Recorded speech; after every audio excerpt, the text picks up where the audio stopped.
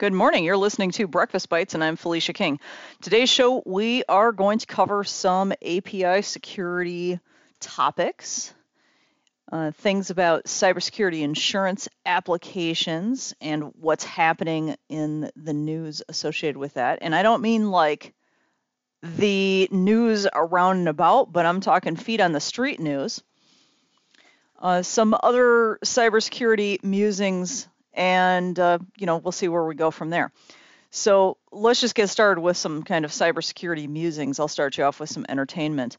So I was recently contacted by somebody who wanted to secure their RMM and make it externally accessible. Now, for those of you who don't know, an RMM is a remote monitoring and management tool. In kind of the cybersecurity space, we call it a pre-installed remote access Trojan. There are many people in the cybersecurity space who think that RMM as a paradigm is dead, and I wouldn't disagree. The challenge we all face is that there are some real issues with trying to find alternatives to RMMs.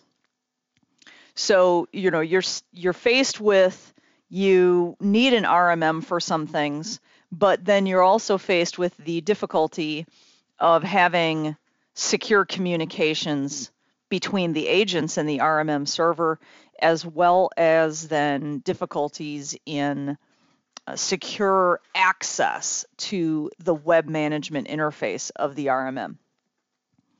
So this person who contacted me, they said that they really just wanted some assistance with correcting or reviewing and correcting the external access to their RMM. Now, my personal opinion is that the RMM shouldn't be externally accessible, right? I mean, isn't that what happened to people last July 2021, when they got breached? Their Kaseya VSA servers got breached, and it wasn't because they had high-level network layer security around their RMM, that's for sure. So, I'm glad some people are asking about that, but I think there's still a great deal of misinformation out there as to how you should be securing your RMM. Like, I'll give you a great example of something that should be done that probably the vast majority of people are not doing. Is, do you have that RMM sitting on a completely isolated VLAN? And when I mean completely isolated, I'm talking about it is like a custom security zone. You don't let any packets in and out of that VLAN unless you've specifically crafted the ACLs for that. And then you're doing IDS, IPS, application control, logging, monitoring, alarming, the whole 9 yards. You're inspecting every single packet in and out of there. And then you're only allowing the management interface of that to be accessible from other vetted tier 0 devices. And then in terms of like agent check-in, I think a lot of the RMMs that are on the market, they have agents checking in with the RMM on the same port and protocol as what the management interface is. So if they want to have devices which are on dynamic IP addresses, are on home networks, are roaming about to be able to check in with the RMM, well, they've got a problem because they can't create IP access control restrictions that restrict the connectivity into that RMM, even just for agent check-in purposes. And now you may say, okay, well, we could put a SASE on everybody's computer, and you could do that, and that's a rather expensive proposition to do so. That helps the situation, right? A SASE does help the situation because at least at that point in time, you're not having the RMM agent check-in port and protocol open to any external. So there are ways to solve this problem, but inherently RMMs, the conventional RMMs that are out there, and even a lot of the modern RMMs, they just really don't meet the security criteria, at least not by people like myself. I know some people who think the Enable product is a good RMM. I'm really not a fan of it. I think NASA uses it now, so for whatever that's worth, I think basically NASA decided that they were going to use something other than Kaseya VSA because they lost complete and utter faith in Kaseya at that point in time, and I don't really I don't blame them for that assessment, considering what happened last year. And so there are still struggles that anyone that has a RMM, they struggle with putting a web application firewall in front of that traffic. So there are some URL rewriting type of things you can do on the inbound HTTPS requests, and that can help in terms of looking at it and saying if it is a maliciously crafted request, then that doesn't match the criteria of what should be allowed through. So there's some definite validity to that approach. It is not a panacea, though. I mean, I think that really web application firewalling is probably the most, if not the most effective approach to protecting web applications. Firewalling in general, when you're looking at firewalling as a concept, it's a concept that says we're not going to allow packets through unless they look, smell, and quack. They got to sound like, they got to walk like, they got to look like the thing we expect to be seeing. So if it doesn't match the patterns we expect, then it's got to be something naughty, so we're just going to whack it. And so web application firewalls are great from that perspective, and they are looking at the actual requests at a level that, like a packet filter firewall or even a proxy-based firewall, has some limitations in doing it. Now, one of the things you have to be aware of is that web application firewalls are very contingent upon knowing what is a legitimate request. How does it validate, oh, this is not a legitimate request, so therefore I'm going to block it? Well, it has to know what is a legitimate request. So now you realize that it's very difficult to put a web application firewall in front of something that the software vendor themselves has not worked with the WAF vendor to create the rule set for. So in the case of NRMM, a service like Cloudflare has historically not worked well without that partnership being in place, and that partnership is the partnership of, okay, we at the software vendor are going to sit down and meet with Cloudflare and tell Cloudflare our exact code of what a legitimate request of all these different types of requests look like, right? I mean, only the software company is going to know that. And that's because that's very deeply associated with, the interworkings, the internal guts of how their application works.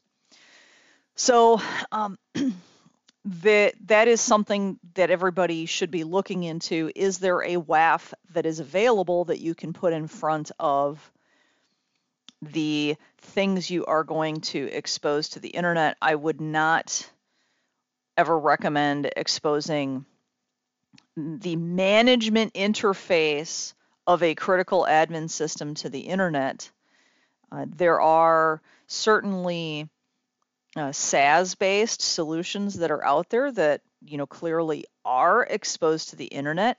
It is not your responsibility to maintain the security of those. That is the SaaS provider's responsibility. Do they have WAFs in front of what they're hosting? I'm pretty darn sure they do. In the vast majority of cases, yes. And then you have to do your part to make sure that you're using good, complex, lengthy passwords that are unique, and then you're doing multi-factor authentication. Okay, so let's move on to, I'm just going to throw out what I think is now the most effective offer out there for business owners and executive management teams. And here's my offer. Show me your last cybersecurity insurance application that you supplied to the broker. And let me sit down with you and talk to you about that. That's it. That's my offer. Because I'm guessing that you may not have the most accurate understanding about what was going on with that application. And I have to say the last 25 to 30 of these that I've looked at, the executive management team or the business owner had no idea what was going on there. Someone else completed the application for them, did not provide them all of the proof documentation that they needed in order to be making an informed decision, and then they just signed it. And so what we have here is a situation where the executive management teams or business owners are being asked to accept all of the liability of signing that application. And it's a huge liability. But they're being asked to do that in a terribly uninformed status. Terribly, terribly uninformed status. I haven't seen anybody doing the kind of proof documentation that we do. So if anybody out there is an executive management team member for a business or a business owner themselves, and you're interested in having that conversation, by all means, give me a call. Let's talk about it. The number is 262-553-6510, or you can just go to qpcsecurity.com and you can find the phone number there. So that's just qpcsecurity.com, real easy. All right, let's move on to API security now.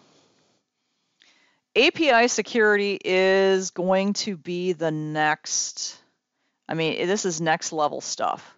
This is the thing that everybody ought to actually be thinking about and talking about right now, and they're not. So this whole topic of external vulnerability scanning is really coming to a head now. And of course, you all have heard about supply chain risk management, third-party risk management. And, everybody's being asked to implement API connectors between either cloud-to-cloud things or premise-to-cloud or cloud-to-premise, right? And yet, in the vast majority of cases, I'm not seeing the software companies that are asking for this connectivity. I am not seeing them come forward with saying, oh, yes, we've had a third-party risk assessment. And by the way, here are the results of our third-party risk assessment in the last 12 months. And then they have no statements about what they're doing about software development lifecycle. They have no actual hardening guide for the implementation of their API connectivity. In many cases, their install guides don't exist, or they were written only for internal use. I have seen crazy things from enormous companies that have 8,000 employees where they're literally telling me to download stuff from some dude's Google Drive. And there's just no way. There is no way that I'm going to download some stuff from some dude's Google Drive and install it on one of my client servers. There's no realm under which that meets supply chain risk management practices. But yet I've seen this. I've seen it at least 5 times with different software companies. It's like, really? Really? You can't come up with a way, like, I don't know, a client portal or something like that where we log in to the software company's website and we securely download the thing. And, they don't have MD5 hashes or anything, right? So it's like these people have never heard of supply chain risk management. And yet, they're like, we're the super hot, big bad boy, super special software company. And it's like, no, you're clowns. You're just clowns. I mean, I've talked to some of these companies about OWASP API security best practices and standards, and they're like, what? And they look at me like I'm a 3-headed alien. I'm like, how many software developers do you have here? How many billions of dollars do you have? And you can't seem to understand that you shouldn't be putting a piece of software or a SaaS solution out there that you haven't vetted. Okay, so this is where it starts to get real fun. I mean, a lot of what I do is I think it's simultaneously it's kind of like a teeter-totter. It's hideously frustrating on one hand because of all the just incompetence and gross negligence that exists. And then simultaneously, it's hysterically funny. It's preposterously funny that these big, ginormous companies that have been in business 25, 30 years, making billions of dollars, and they've got 8,000 employees, and they think they're the super hot bad mojo. And yet, little old tiny me, I try to find vulnerabilities in their public-facing infrastructure. And, I come up with pages and pages and pages and pages and pages of issues, and then I reach out to their company and I say, well, hey, do you happen to have somebody at the company who's actually responsible for vulnerability management? Because I have tangible things that someone could and should be actioning. Like, I've found vulnerabilities in public-facing infrastructure, critical infrastructure, that have CVEs from 2011. Now, if you don't know what a CVE is, it's basically a critical vulnerability. So when a critical vulnerability has been open and known since 2011, and it still is not patched, I have one assessment of that. That is that company is committing gross negligence. Oh yeah, gross negligence. Because if you've got 8,000 employees, you've got a lot of money, and you cannot possibly make a defensible argument that says we don't have the resources to assign a couple people and to employ some automated scanning to scan our junk and then assign some people to fix the problem. You can't make a defensible argument that says we don't have the resources for that. I mean, it's the same sort of horse hockey when, Experian or Equifax or TransUnion or some behemoth company like that says, oh, we can't patch our servers. We don't have the resources to do that. It's like, it's just not a defensible argument. Okay. And I mean, if I was a judge, I would just really have to choke back the laughter. I mean, it's just preposterous to suggest that they don't have the resources to take care of business properly. So I want to wrap up the show here, the last segment here, on what on earth can you do about this as a practical approach for defending yourself as a consumer of these APIs and web applications and SaaS applications and so forth. And then also in terms of what can you do for real practical terms of third-party risk management, supply chain risk management. When you're put in a difficult position of, you're the size of a bug, and then you're dealing with an 8,000 person company who, just really your alarm bells go off, and those alarm bells tell you that they don't really know what they're doing. When they can't tell you how their stuff complies with OWASP API security standards and best practices, then I have to question, has anybody actually thought about that? Because if they don't actually have a statement that they've put together that says, hey, this is how our stuff complies with OWASP API standards and best practices, then what proof do I have as a consumer of their services that they've even thought about that? And I ask them questions like, help me understand what you're doing to prevent SQL injection attacks coming through your API into my premise database. Explain to me. And they've got no answer at all. No answer. None. So there are things that you can ask them, and then your smell test should go like beep, beep, beep, beep, like alarm bells going off. Okay.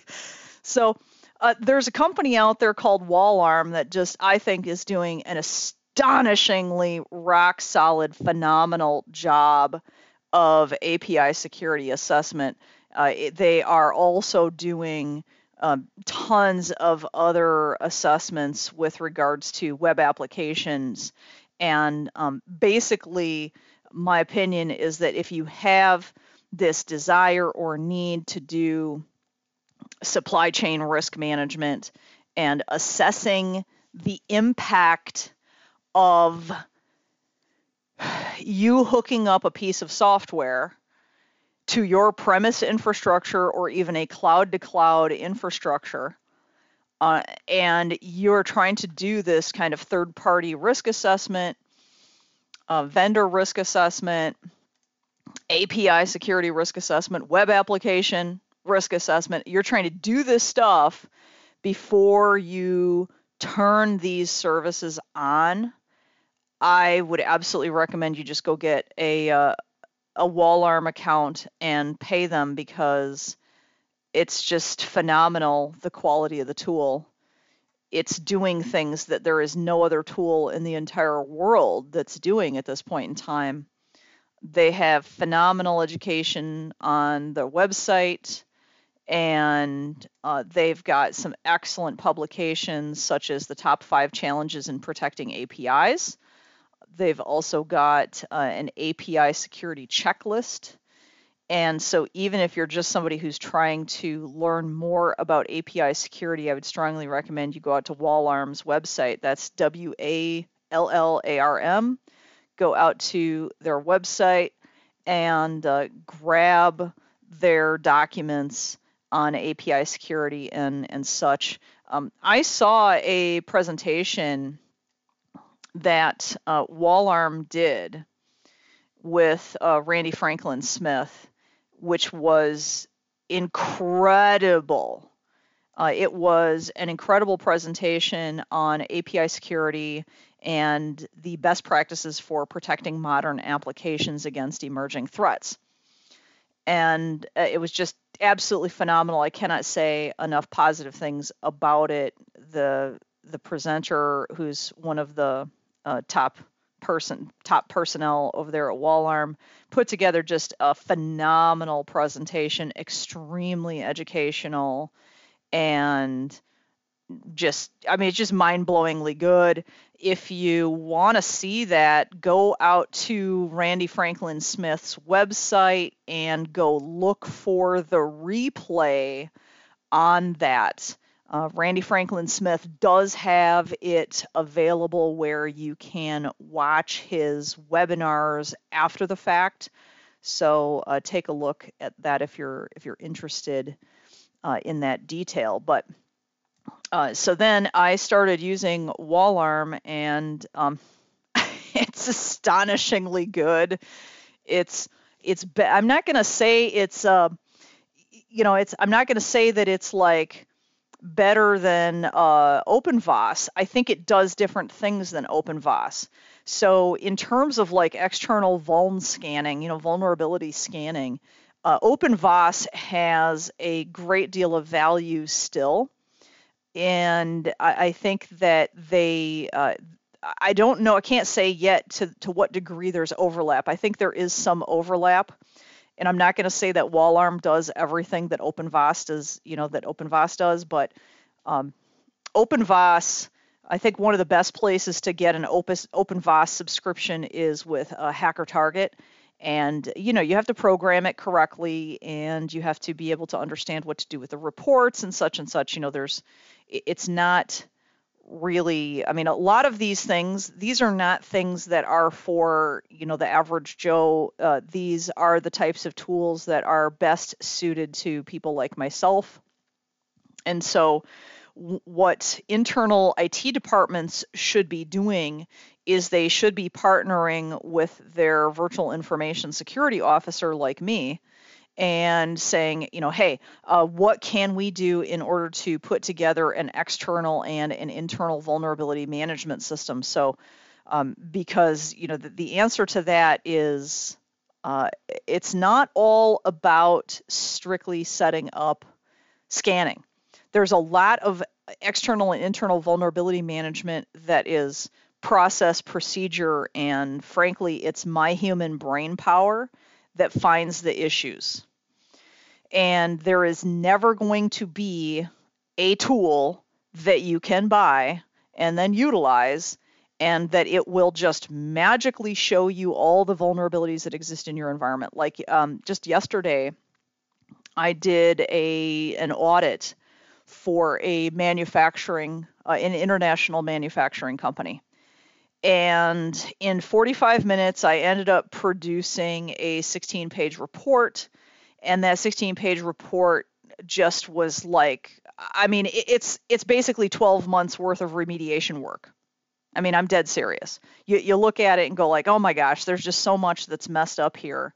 And so somebody who has the kind of experience and expertise that I have is able to look at something very quickly and get to the root nugget of the problem and then visualize and strategize on how are those problems going to get solved, and then what projects should we be doing first, prioritizing the risks that exist, prioritizing the vulnerabilities, and then also putting whatever the fixes are, putting them in place in a way that supports the ongoing and emerging cybersecurity insurance requirements and compliance requirements, audit, management. You really are in a bit of a difficult situation if you're trying to do this exclusively with internal IT. Internal IT is very, very important and valuable as part of any sort of a solution, because they're oftentimes doing a lot of the heavy lifting. They're doing the day-to-day support of the personnel. But it is very difficult for them to have the breadth and depth of experience and expertise to be the sole source of the solutions to the problems. So it's excruciatingly important that partnerships be made. And in fact, just yesterday, I had a phone call from an IT director of a school district, and he wanted some kind of point solution help, and I'm like, that's not really going to solve the problem. If you want to solve the problem for the school district, we need to enter into a more expansive relationship where I'm the information security officer for the school district, and we start to engage the board of directors and the executive management team. Well, that's it for today's show. I hope you enjoyed it.